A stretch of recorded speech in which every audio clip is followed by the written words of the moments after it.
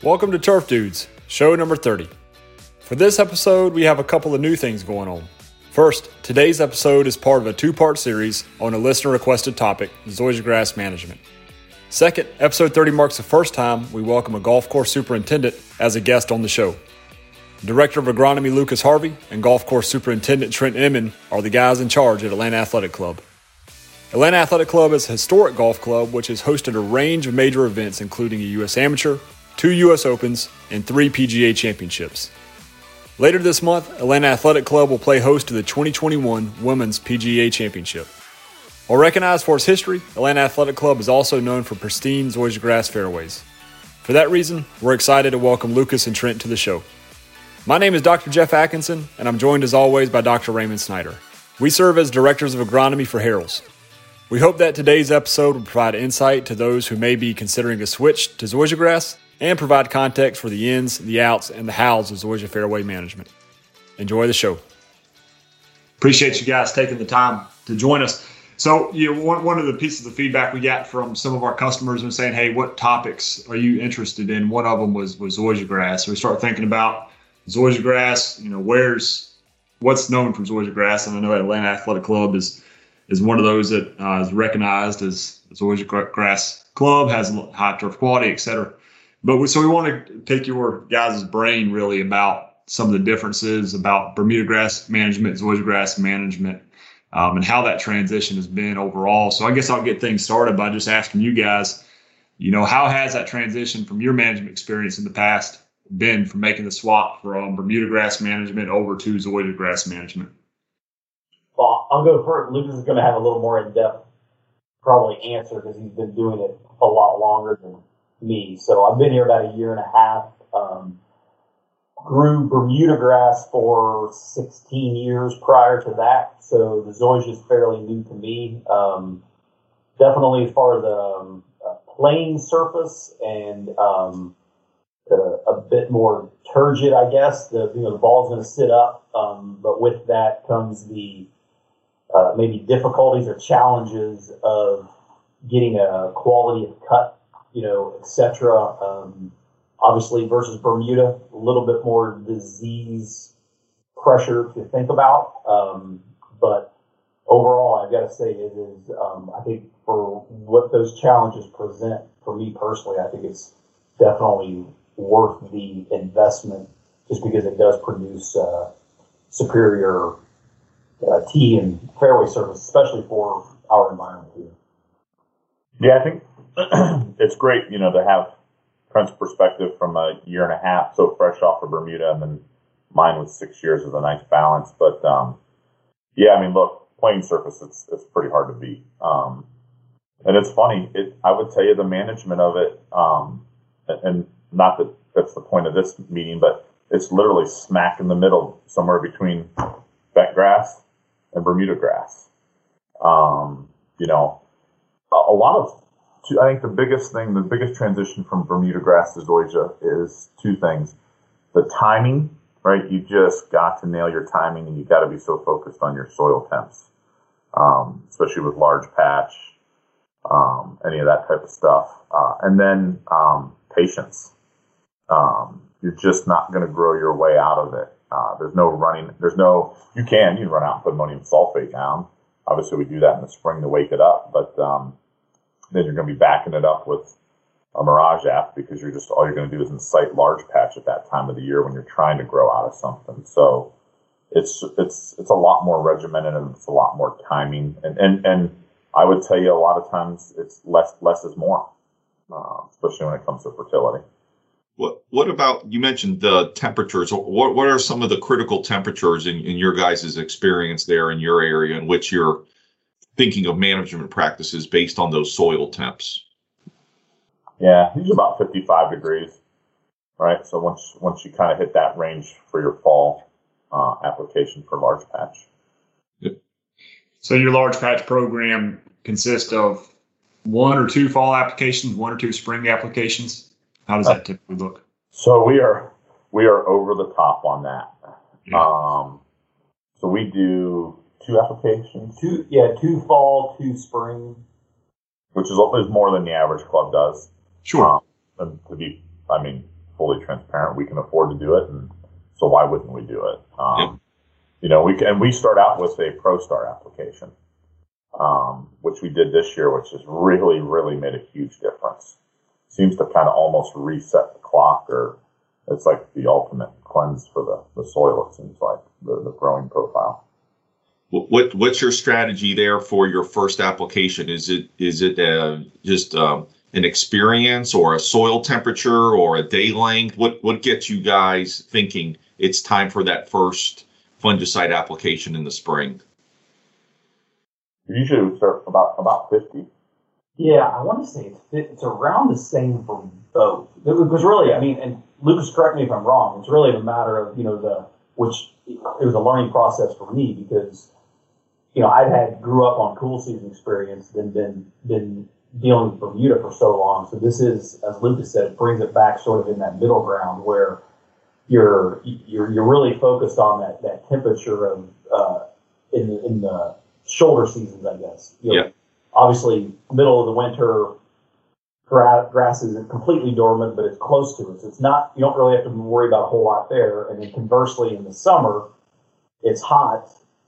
Zoysia is actually finally moving, finally growing. You don't have to worry about a whole lot there. So it's really that spring and fall where you're really focusing on where that grass is either slowing down, where it can't fight off, that large patch / Zoysia patch, or the springtime where maybe the disease has kicked in a little bit, but it doesn't have it hasn't woken up enough to combat that. So you're really just those.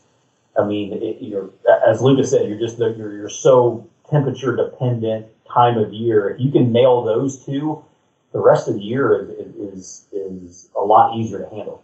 So it's the same critical temperature in the fall and in the spring that you're targeting. A little bit. I mean, to answer your question more directly, Raymond, once we hit 50, then you're starting to look at length of day, long-term forecast, right? Are we going to creep up to 55? Or are we going to stay above 55? But if there's another cold front and we're getting ready to cover greens in the 30s or 20s just around the bend, then we won't do it. That becomes, the fall's a little easier, right? You hit 55 and you're on a downward trend. Let's go. Put it out. The spring is, right, because you can get a little bump up here or there for a day.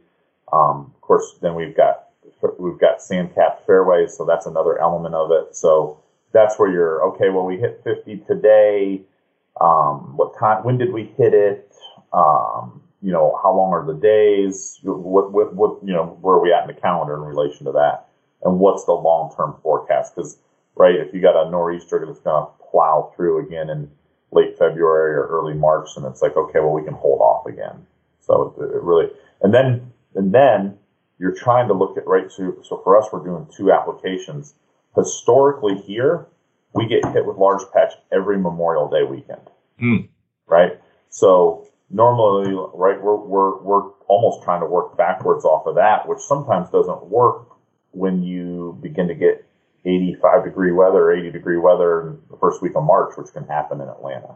Yep. First, you can also get a heavy frost, the third week of April. So it's such a fine line between all that. This year, we're fine. We're not going to get any pressure on Memorial Day weekend because it's going to be 93, 94 degrees all next week. But the last 3 years, like clockwork, you could guarantee that you were going to get some patch pressure Memorial Day week. It would be cloudy, rainy, low 80s, and your soil temps would still be down in the high 50s, just, or maybe low 60s, just perfect weather for it. Now, you noted something earlier, and you noted that you had done a sand capping of the fairways during your renovation. What was the strategy behind the sand capping of the fairways in terms of setting the Zoysia up for success? Zoysia doesn't like wet feet. Okay. Yeah. I mean, and you can see it on the riverside, which we're getting ready to renovate next year. Right, we just came off a year of 82 inches of rain, and those fairways are actually not sand capped on the riverside, but they're probably contaminated 40% of it being Bermuda grass. I mean, it's almost like a 60-40 Zoysia to Bermuda on some holes. It's probably 50-50 or less. but you could see the Bermuda actually do better coming off of a record rainfall year than the Zoysia. So the point being, the Zoysia just doesn't like wet feet. That's good. So sand capping the fairways minimizes the disease potential on the Zoysia and also gives it a competitive advantage relative to the Bermuda grass, it sounds like. Mm-hmm. Absolutely. I want to go back to you mentioned the ammonium sulfate in the spring to push growth, and then how do you typically follow up after that point? What type of fertility strategies have you found that you need to follow for Zoysia grass versus what you maybe saw with Bermuda grass? Well, minus the foliar applications every 2 weeks, roughly, and then we'll go out very shortly with a sort of a slow release nitrogen, potassium as well. So that's going to carry us really through aerification, which is historically here, first part of July. We're going to be a little delayed this year with some tournaments, but what are we at? 3.5 for the year? 3.25 to 3.5 at the most. So that's pretty much, what we're looking for. With, I would say, this year we probably were a little bit, which is one of the reasons why we were diligent too with the spray program with the women's PGA next month. We did a second sulfate app in the spring just to make sure we were on the right track, because we were fairly cool all spring until really just now really started warming up. But to Trent's point, that 3.25 to 3.5 is on our sand-capped golf course. We're sub 3. We're more like 2.5 pounds on the non sand-capped golf course. So generally, I guess in a general sense, would be a bit less of maybe 25, 30% less nitrogen than someone might apply in a similar scenario for a Bermuda grass golf course. In your area, yeah. Yeah, roughly speaking, in rough terms. Now, with that level of fertility, I say it doesn't really start moving, it doesn't start growing until the temperatures really pick up. What have you guys, as far as cultural practices? I know Diamond Zoysia grass, correct me if I'm wrong, I believe it is Diamond Zoysia grass as a cultivar. No? What's a cultivar? We have Zorro on the Highlands that's sand-capped, and we have Xeon on the Riverside. Gotcha. Okay, with Zorro and Xeon, how does that respond to the cultural practices? One, what cultural practices can you implement? And then two, how does it recover? It's all relative, right? So it recovers with the level of cultural practices that we give, right? So obviously we aerify 2-inch spacing with 5/8 tines. Not much different than Bermuda grass in that aspect. And then we verticut it, but nowhere near to the degree, right? You're not gonna have the verticutters bottomed out and spitting out big, 15-foot tall rooster tails going down the middle of the fairway. But it does need verticut, and we've gotten more aggressive over the years, but nowhere to the magnitude that Bermuda grass does, and it recovers just fine. At that point in the summer, it's at full growth rate, and it's moving right along in relative terms to what Zoysia does. Obviously not as fast as Bermuda grass. I think with what Lucas said, though, for me, the learning experience of being relatively further north than with Florida is goes back to the timing thing, that you can't really miss that window with Zoysia, because you go too late even though it's hot, you get too late. You get into August where fall is actually going to come here versus Florida, and the daylight's going to start getting shorter relatively soon. So you really have to if you're going to hit cultural practices very heavy at all, I really think you need to focus on that, middle of summer, as warm as it is, and then the longest daylight that you can, because you want to make sure that Zoysia has that time to recover before it starts cooling off, because it's just you're not going to get that extra recovery time, whereas a Bermuda fairway, you know what's eventually going to fill in. Right. How about top dressing? How does that work into y'all's equation, or does it? Yeah, we really just do it once a year during that heavy the aerification and verticutting in July. Gotcha.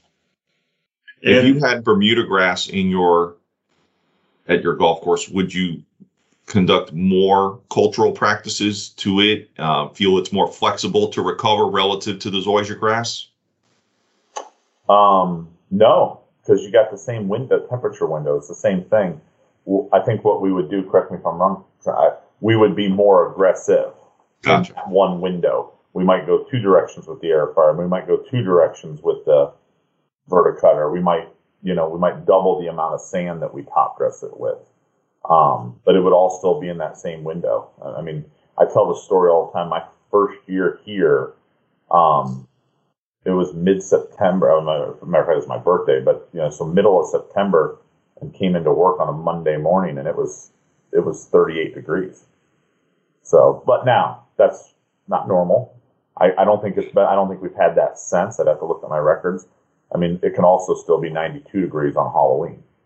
But you've just got that. You just got that variability with the weather here. So to Trent's point, you got to hit it in July, and you got to get it all grown back in really by Labor Day weekend, and be ready to roll into the fall. I think the one thing, if you had Bermuda, or if you went after it really heavy, maybe you could really juice it up a bit more right when you got done. If you did more cultural practices, or if you were slightly later, you maybe would have a little bit more latitude of pushing it in the late summer, early fall. Whereas zoysia, you're only going to push it so far, and it's going to recover, but it's just not going to be at the pace of really anybody. Now, talking about going into fall, what kind of color retention have you guys experienced going into fall versus what you might see with the Bermuda grass? I guess especially on the property that's 60-40, 50-50 Bermuda zoysia. Do you see any differential going off color, and also in the spring, coming back into color? Oh yeah, I mean, I would tell you get 2 months on the front end and 2 months on the back end of the zoysia holding its color over the Bermuda. Wow. And I don't know if you want to touch on the Ronstar, the flow, too. But. Oh yeah, I mean, the one thing you got to be careful here too is this, especially on the sand-capped golf course. Sometimes your zoysia just never goes fully dormant, so it's good and bad in the fact that that's great, but for color, but it's bad in the fact that you can't go out there with the Ronstar flow some winters. So what kind of indicator do you use? Are you looking at, digging down and seeing if there's any green tissue down in the thatch layer, or? Yep. Yeah. And coincidentally, we have that challenge, two different places. We actually have it with Tiff Grand Bermuda grass on the golf course. That canopy, like zoysia, is extremely dense. Tiff Grand never goes fully dormant here. So, it doesn't get any Ronstar flow ever. I guess that also impacts some of the decisions as far as other herbicides, post-emerge herbicides, et cetera, that you may apply during the winter months to control POA, broadleafs, et cetera. Yeah, absolutely. Well, have y'all had much of as far as traffic tolerance goes, wear tolerance? Last year we had more rounds than ever across the golf industry. With the zoysia grass, what type of wear tolerance do you guys experience? Teeing grounds, fairways, ons, all those areas. I mean, comparison. Now, granted, if you had zoysia roughs, which thank goodness we don't. If we did, then you may run into a little bit of issue. I mean, we're seeing our cart traffic issues, obviously, where most people would on-offs from cart paths. But the canopy of the zoysia is it's so dense. I mean, if you're going to talk about traffic tolerance, if you had a fairway of, Bermuda and zoysia grass together, I would say zoysia is going to hold up on the long term. I think it's like driving over a range mat constantly. Anything is going to show some signs of wear. And I think a lot of it is the cushion maybe of that sort of that matte thatch layer of zoysia that maybe it is. Maybe there just has the crown of the plant has that little bit of extra cushion to it where it's just not going to get maybe quite as compacted as a Bermuda grass would. Conversely, though, divot recovery is slower on the zoysia. So when you talk about extra rounds of golf, then you've got the issue of more divot. Yeah, and if you have swales where catch basins are with 80 plus inches of rain and a record high number of rounds, that's not a good formula for growing grass back in. Now, I mean, do you have an option? Can you push it? I think you guys already hit on this, but can you push it with a fertilizer application foliar or otherwise granular on T-tops? Does that have any benefit, or are you just shooting yourself in the foot down the road in terms of disease?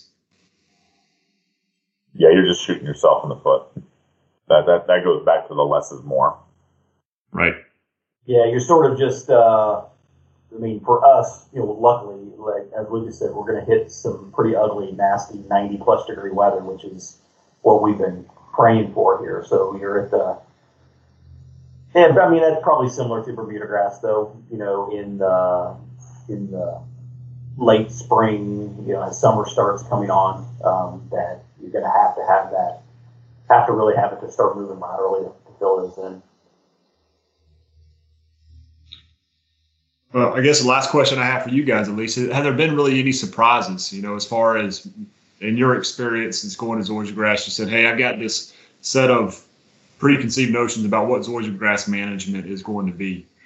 Is there anything different from that, since you've been managing it for several years, Lucas, and then Trent for a couple of years in your mind, just making the switch? Anything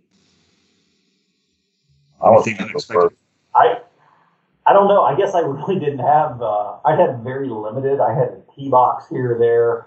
Actually had some paspalum, I guess. So that's, in my mind, visually, maybe it probably, gives an appearance of maybe more of a paspalum, obviously versus zoysia grass looking at it. So, I wasn't naive to that, herbicide injury. You maybe have to be selective about what you're spraying versus Bermuda grass, which is fairly bulletproof for most herbicides. So I really just, I guess I don't know that I've ever actually played on zoysia before, fairway-wise. That's probably, as I started the conversation with, is just the overreaching thing to me is just how good of a playing surface it is and how tight you can get it. I mean, when it is good, there's not much better. I think I did tell Lucas a while ago, I think the closest thing I played on fescue fairways before, and I feel almost like zoysia is the closest thing to fescue. It's obviously a much wider leaf blade, but it's a very dry surface. It can get very fast. So I guess maybe there is, in my mind, from a playability factor, there is a correlation there. Yeah, I think my surprises were, to Trent's point, I think just how good it can be, right, as a playing surface, number one. The wow factor it can do with the contrast against Bermuda grass. The speed of the fairways, how much roll you can get. But conversely, it's the horrible grass around the greens because then it's sticky around there. So taking a tee shot, taking a ball off of a driver, right, you can get great roll, you can get great release. But then up around the greens, it's sticky. And then a surprise learning curve for me when I got here was just how much it does not love growth regulators. Mm-hmm. You need it, and you need it in a certain dose. But what we saw was how it struggled on the collars and green surrounds up against Ultra Dwarf, right? Because every week you're pumping that little bit of growth regulator in there. And it does not do well. It actually will go backwards on that. And henceforth why we actually have tip grand around all of our greens now, because it's basically an extension of the green. And then maybe the only other surprise would be just how grainy it can actually get. I did not realize that when you came up here. I mean, jerk the steering wheel out of your hand in a golf cart if you're not managing that with grooming. I think we're doing it this Monday. We do a lot of circle mowing, a lot. And you would have thought, right, slower growth rate, you got to be careful with that. No, it absolutely loves the circle mowing. Very I would relate it to a Brillo pad, and I think our equipment manager would probably, what do we say? It's like cutting pencil lead, right? Yeah. Yeah, this is a whole probably different topic of conversation, but it probably falls more on those guys to produce something and keep real sharp when you're mowing something that is that abrasive. So is there more time spent with the mechanics on sharpening reels, keeping them sharp than what you had with Bermuda grass previously?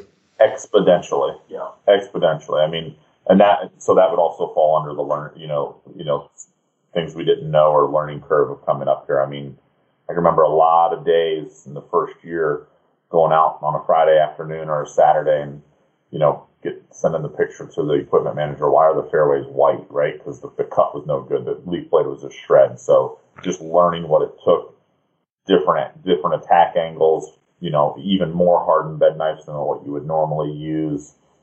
Just learning that as well. But Trent, he said it exactly. Our equipment manager says it all the time. He's like, look, all I'm trying to do is keep those blades sharp enough to cut pencil lead. We probably should have included him in this conversation because he was their equipment manager for Bermuda grass. So that would have been a whole nother perspective. Right. He'd give you a whole nother hour. Kidding.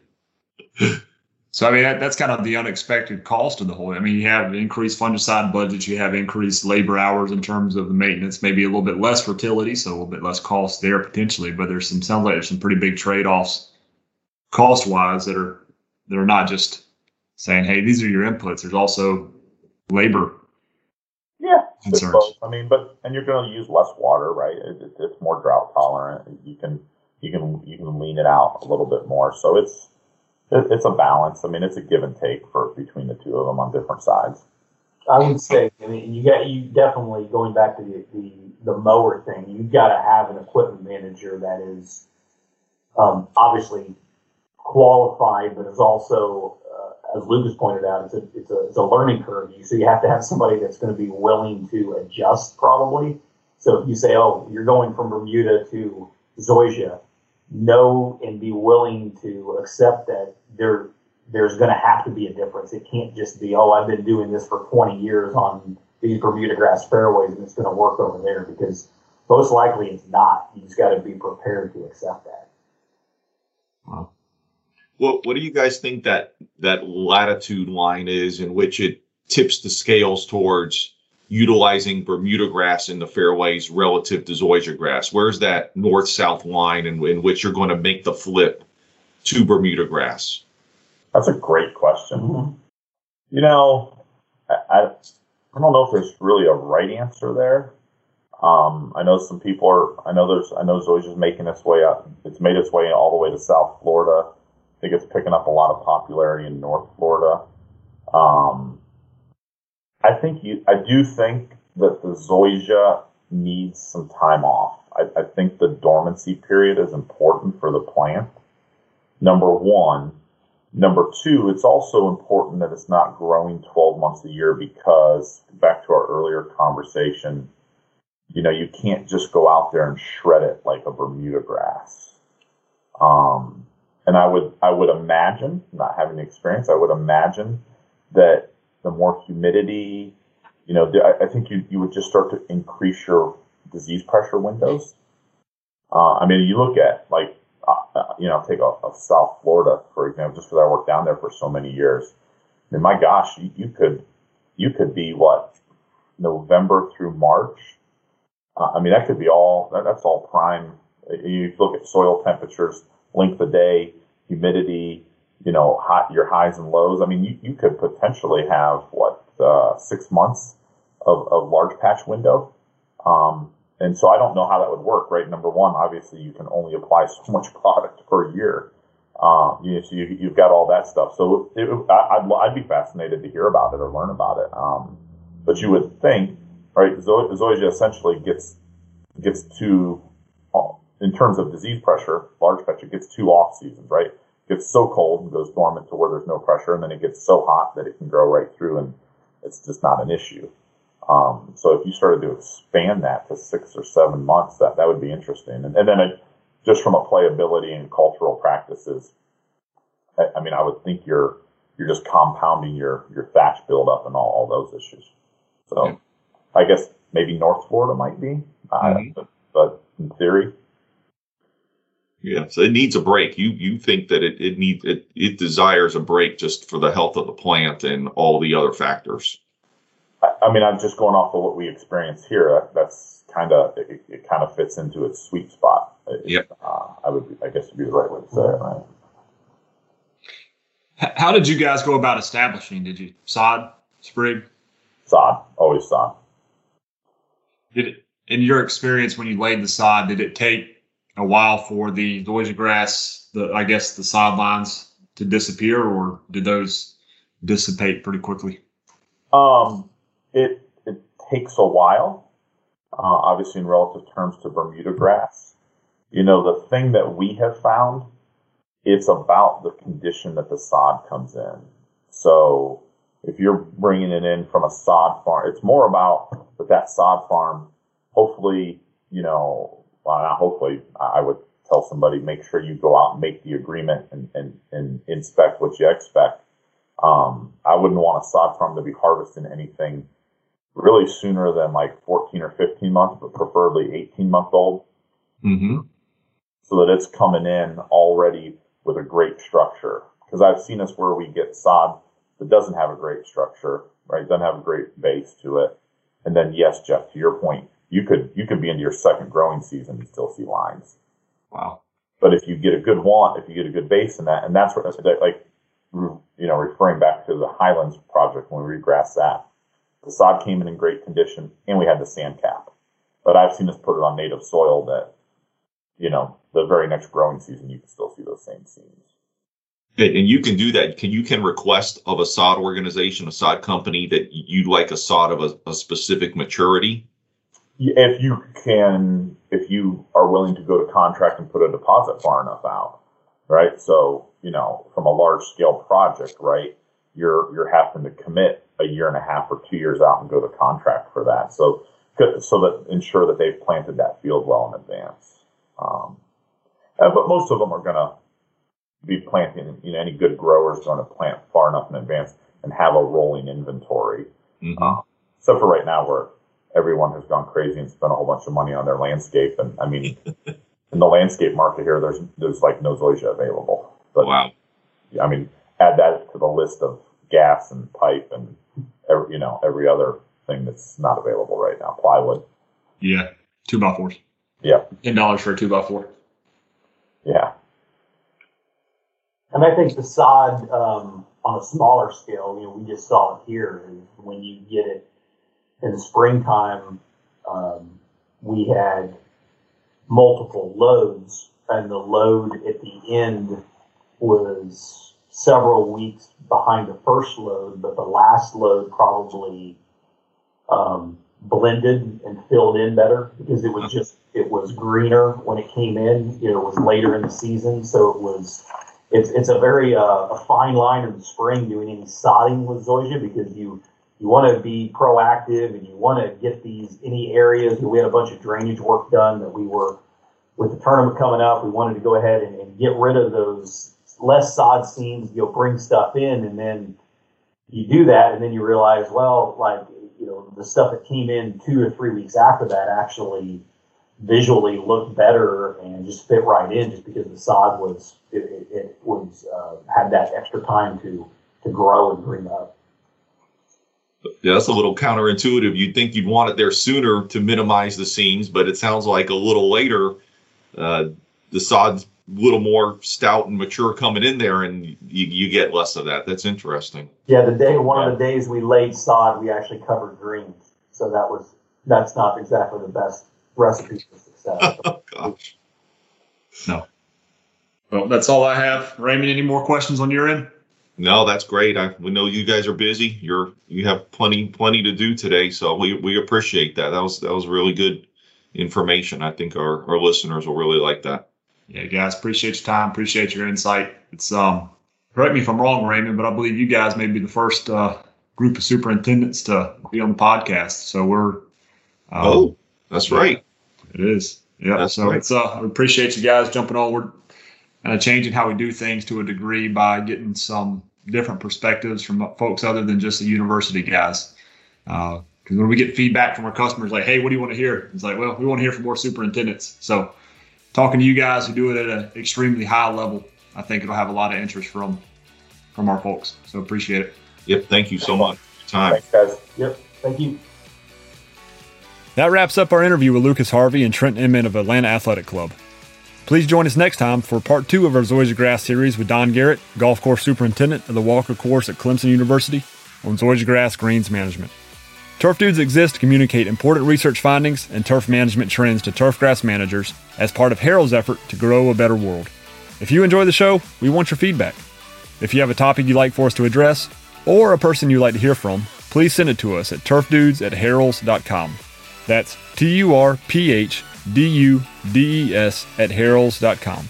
While you're at it, please subscribe to our show on iTunes, YouTube Music, or SoundCloud. We'll see you next time.